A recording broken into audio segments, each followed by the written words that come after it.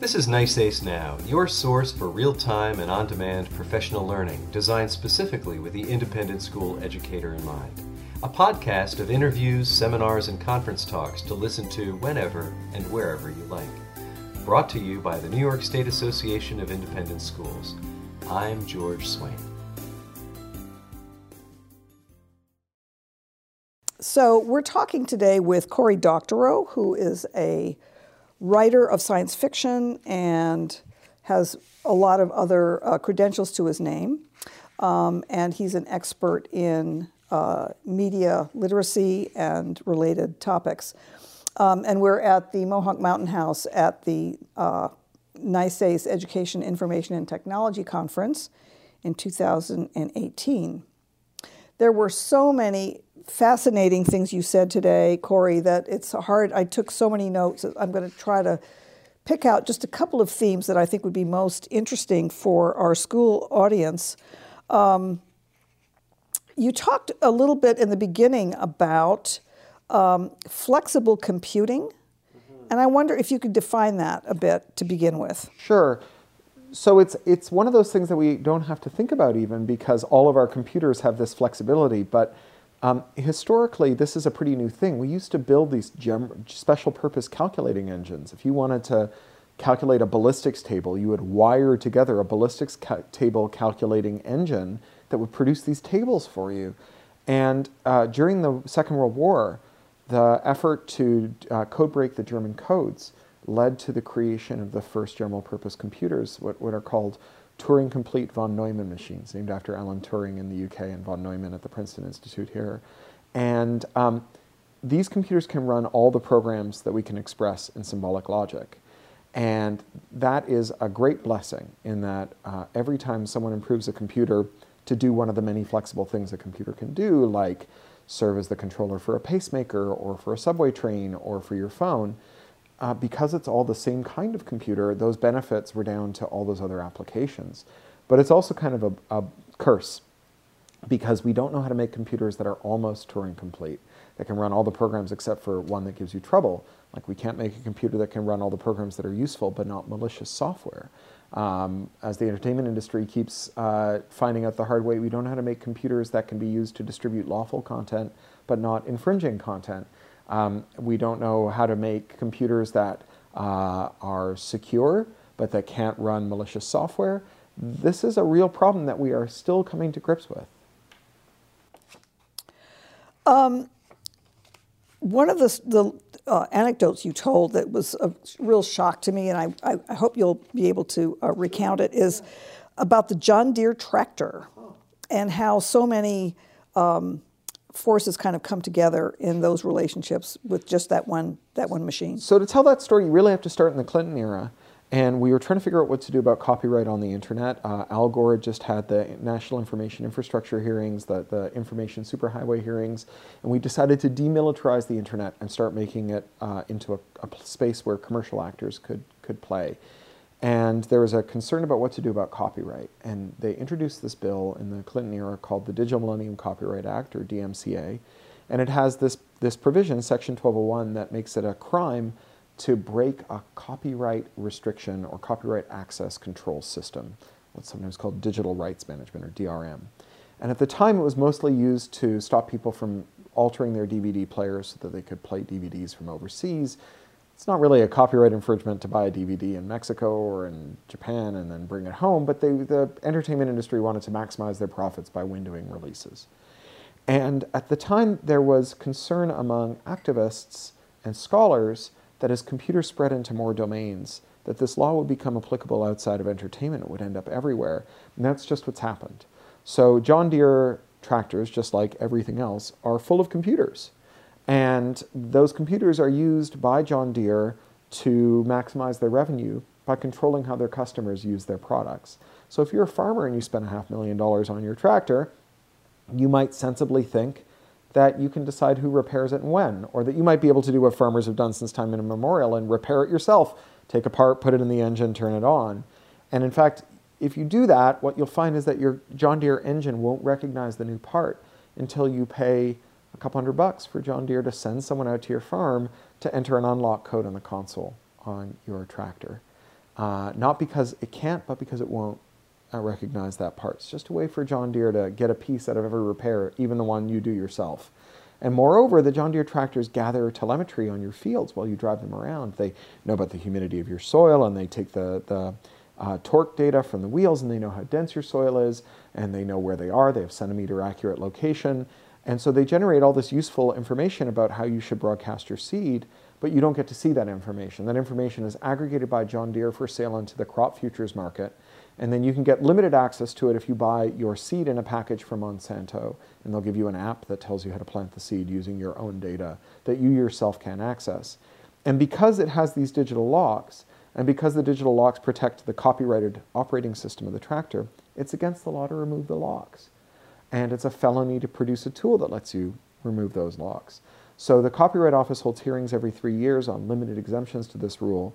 And John Deere has gone multiple times to the Copyright Office to say, you don't own your tractor. I mean, you own the physical object, but the software is only licensed to you. And since you don't own the copyright to that software, you don't get to decide how you use your tractor. We do. You have to arrange your affairs to benefit our shareholders, not you, the tractor owner. Which would argue that maybe farmers should look other places for their tractors. Unfortunately, there's only two big tractor companies, and they both have pretty similar policies. One of the things that's happened in the same time that we've seen the growth of computers is thanks to a lot of factors, but including the dismantling of antitrust law under Reagan, we've seen the concentration in every market. And so we're left with 3 or 4 entertainment companies, 3 or 4 tractor companies, 3 or 4 oil companies, 3 or 4 big banks. And it is very hard to shop with your wallet these days. You really, I think we've hit the limit on what we can do by shopping with our wallet, and we're getting into the territory where we need congressional action. So if we look then at digital locks and blocks and how that relates to classrooms and our kids and teaching and learning in schools, can you talk about the monitoring of kids and their computer use through their microphones and cameras? And sure. You talked about the one-to-one laptop programs and how some of that real innovation in teaching and learning has its downside. Yeah, well, I think understandably schools that have one-to-one laptop policies want to do some loss prevention. They want to make sure that they can recover the computers. And so they install software on them that by its nature is covert. So it tries to hide from the user so that if the user is a criminal who's stolen the laptop, they cannot install it. And that allows for covert access to the camera, the microphone, the file system, and so on. And this has proved to be very problematic. So we've had school administrators who've used this to spy on their kids. Most infamously, it was the Lower Merion School District just outside of Philly that kind of made national headlines doing this. We've had school administrators use it covertly, but also now we have increasing overt use by school administrators who say, by the way, that laptop that you're required to carry for your classes, at any given moment I could be watching you and you'll never know. So you better be on your best behavior all the time, which acts as a real break on the genuine expression of who you are. And if you think about all the things that you've ever done in front of your own computer that were really about you and not anyone else's business, whether that's having a conversation with a loved one or getting dressed or any of those other things, this is a potentially very toxic relationship. And then finally, those computers are intrinsically less secure. If you have a computer that's designed to run code that the user can't see or interdict or reconfigure, then malicious software that can impersonate that code can run without being seen or interdicted or reconfigured by the user. And so you put the user at risk not just of being watched by their administrator, maybe in inappropriate ways, but being watched by voyeurs, by being watched by criminals and all kinds of other people. This keeps happening. It's software designed to allow the right people to spy on us, gets used by the wrong people to spy on us. And ultimately, we are on the horns of a dilemma where we have to decide whether we make our kids less secure by not spying on them, and then maybe they lose their laptops or they do something bad that we could have otherwise interdicted, or we make them secure by making their computers amenable to being spied upon, not just by us, but by anyone who can impersonate us to the computer. This does sound like the horns of a dilemma for sure. How then do we educate our kids, and what should digital literacy look like for students these days? Yeah, so I like to think of problems as falling into kind of two buckets, right? One is when we think about a problem and how we can solve it so that we fail gracefully, and the other one is we think about how we solve it so we can succeed. And so I think a lot of the emphasis has been on success, right? If you watch everything your kids do on their computers, you're always there and you're always perched on their shoulder and you're spying on everything they do and you have sensorware on your network, you can find every bad thing they do and you can tell them off for it, maybe turn it into a teachable moment. But that fails very badly because the chances are you're not going to be there for everything your kids do. They're going to have multiple devices, including ones you don't have any insight into. They're going to figure out ways to use the devices that you do have insight into that will defeat your surveillance of them. They will graduate from school and find themselves in environments where they're using devices that are unlimited and where they're going to have to rely on their own intuition to figure out how to be safe on them. And so I think we've had a lot of emphasis on how to succeed, but not enough on how to fail gracefully. Failing gracefully means teaching kids that the grown-ups around them are resources that they can call on when they get out of their depth, not to punish them for having circumvented an access control, but to have accepting, understanding conversations with them and to help them contextualize the stuff that they've seen or the activities that they've been a part of that were outside of their comfort zone. And if we do that early enough, if we give kids the space to start failing early enough when the stakes are very low, then we can let them make the kinds of mistakes that they can recover from with our help that will give them both the trust relationship with us to come to us when they get out of their depth, and also the self-reliance to figure out how to resolve their own problems. And again, it's the horns of a dilemma. Do you let your kids get into trouble so that they can learn how to get out of it? Or do you try to keep them out of trouble to begin with? And I think we can't just do one of those, right? I don't advocate turning, shoving the kid out the door, locking the door, and telling them to come back in 3 weeks when they figured out the world. And I think all of us can recognize why that's not good. But we should also not have a system where we never let them out the door and never let them take some risks, because that creates the same problem where they are incapable of navigating the world on their own. You talked about kind of the juxtaposition of looking at all of this in terms of optimism, pessimism, and hope. Yeah, sure. And could you expand on that, please? Yeah. As a science fiction writer, I know that we have no business predicting the future. Science fiction writers have made a lot of futuristic predictions, and almost none of them have come true. It'd be amazing if none of them had come true. That would mean that we were underperforming random chance. But we're hardly oracles. And I actually think that's a very good thing. If the future were knowable, then it would follow that it was inevitable, that what we didn't change the future. And I'm inclined to think that we can change the future, and that the job of science fiction is to inspire people to demand a better future or to warn them off of a worse one. And so for me, rather than being optimistic or pessimistic, or making a prediction about how the world will turn out, I like to think of myself as being hopeful.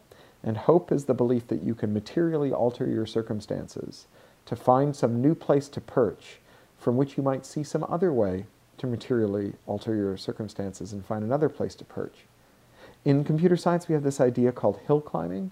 Oftentimes in computing, we want to traverse a landscape that is too large to be known, and that by the time we mapped it out, it will have changed. And so we have to proceed blindly without knowing the whole terrain. And hill climbing analogizes software to an ant. So an ant has got these front-facing eyes, it can't look up, but it has all these legs. And when it's standing, it can tell which of its legs is on the highest ground. And the way that an ant gets to high ground is it takes one step. And then it asks its legs which of its legs are on the highest ground, and it takes another step, and another and another. And in this stepwise fashion, without knowing the terrain, it can always reach the local peak. And so for us, rather than trying to plot a path from A to Z, and in recognizing that the first casualty of every battle is the plan of attack, I say let us just find a thing we can do in our lives that materially improves our circumstances, in the faith that when we get there, we may find a new thing we can do that will materially improve our circumstances. And to do that together, to try and find better ways to relate to our kids, to relate to our technology, to build a better future.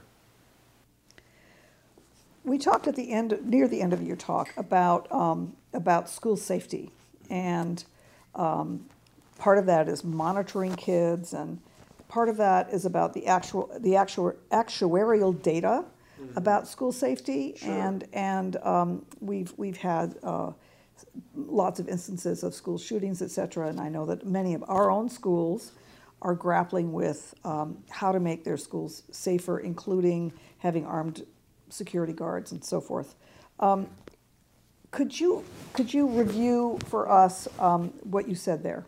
So understanding and mitigating risk starts with a clear-eyed actuarial view of risk. Right? What is it that you actually need to worry about?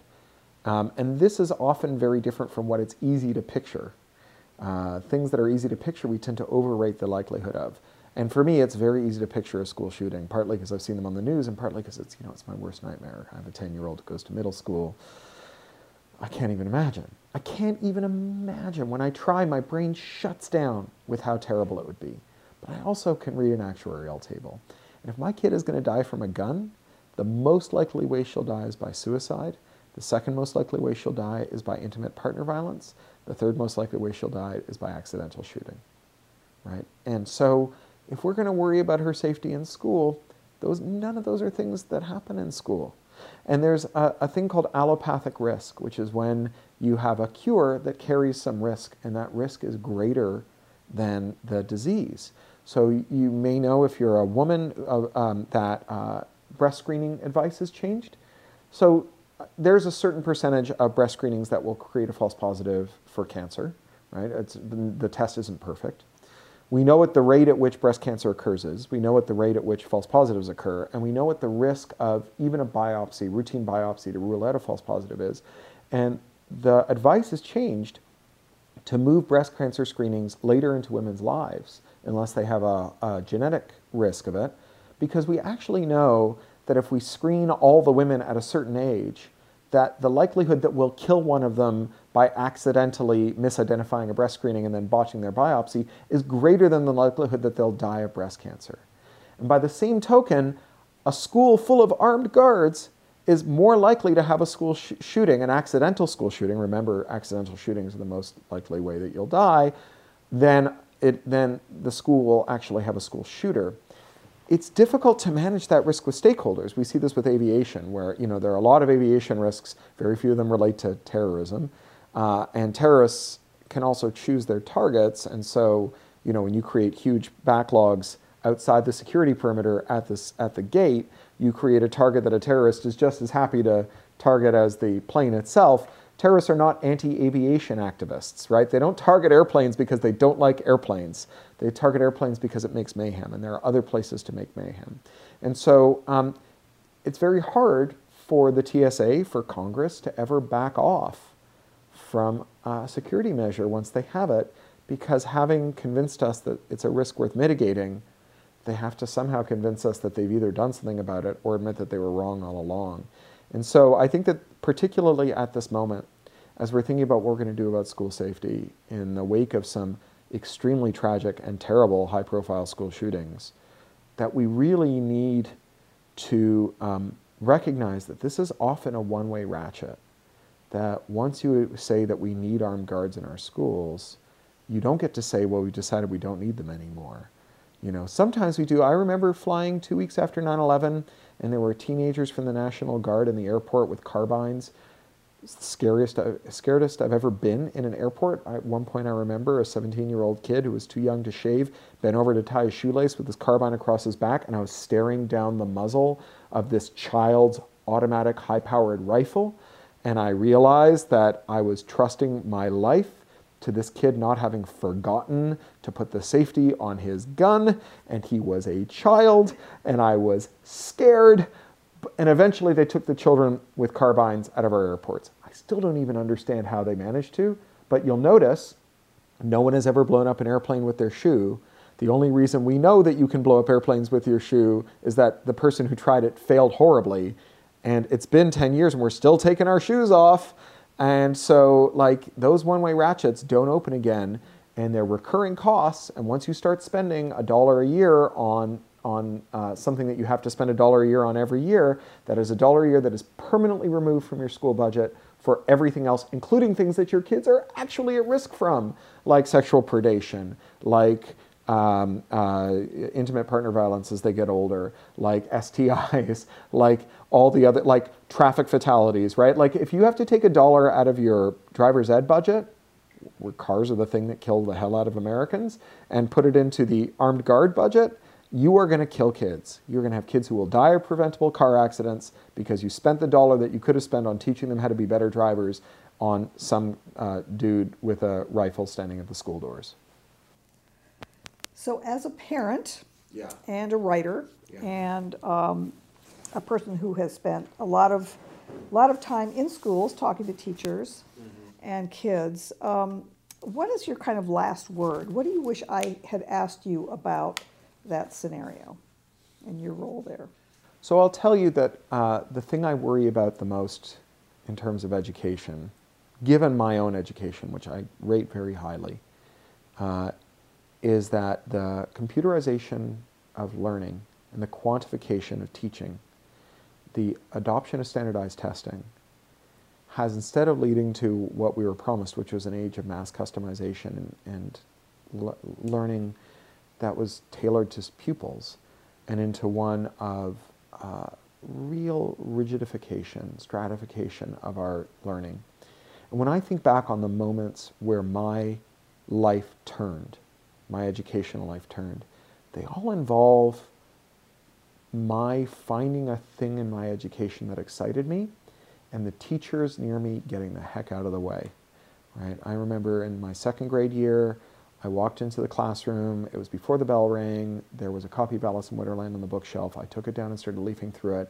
I sat down and started reading it. The teacher, who'd been my mom's teaching partner and knew she would be cool with it, she said nothing. She didn't call me to the class. She let me sit there all day and read. Right? So here we are, 40 years later. I've written 20-something books, and I'm married to a girl called Alice. Right? And that was that teacher getting the heck out of the way while I learned. And I worry that in an age of computers, where we're monitoring how our kids learn all the time, we're quantifying what our teachers do, we're locked in this toxic relationship with standardized testing, we just don't let kids goof off and find the learning opportunities for them where they really feel like they understand why they need to be learning something, where they really feel the passion for it, and just let them run with it, let them fly. We didn't talk about that at all today, but that is the thing that I worry about most in terms of my own kid. Well, I'm glad that we ended with that then. Cool. Thank you so much, Corey. All right, thank you. Thank you for listening to this Nice Ace Now podcast. Production support comes from Andrew Cook. Interview and conference support by Judith Sheridan and Barbara Swanson. Our theme music was composed by Scott Holmes. For additional podcasts as well as information about our conferences and other programming, please visit our website, nysais.org.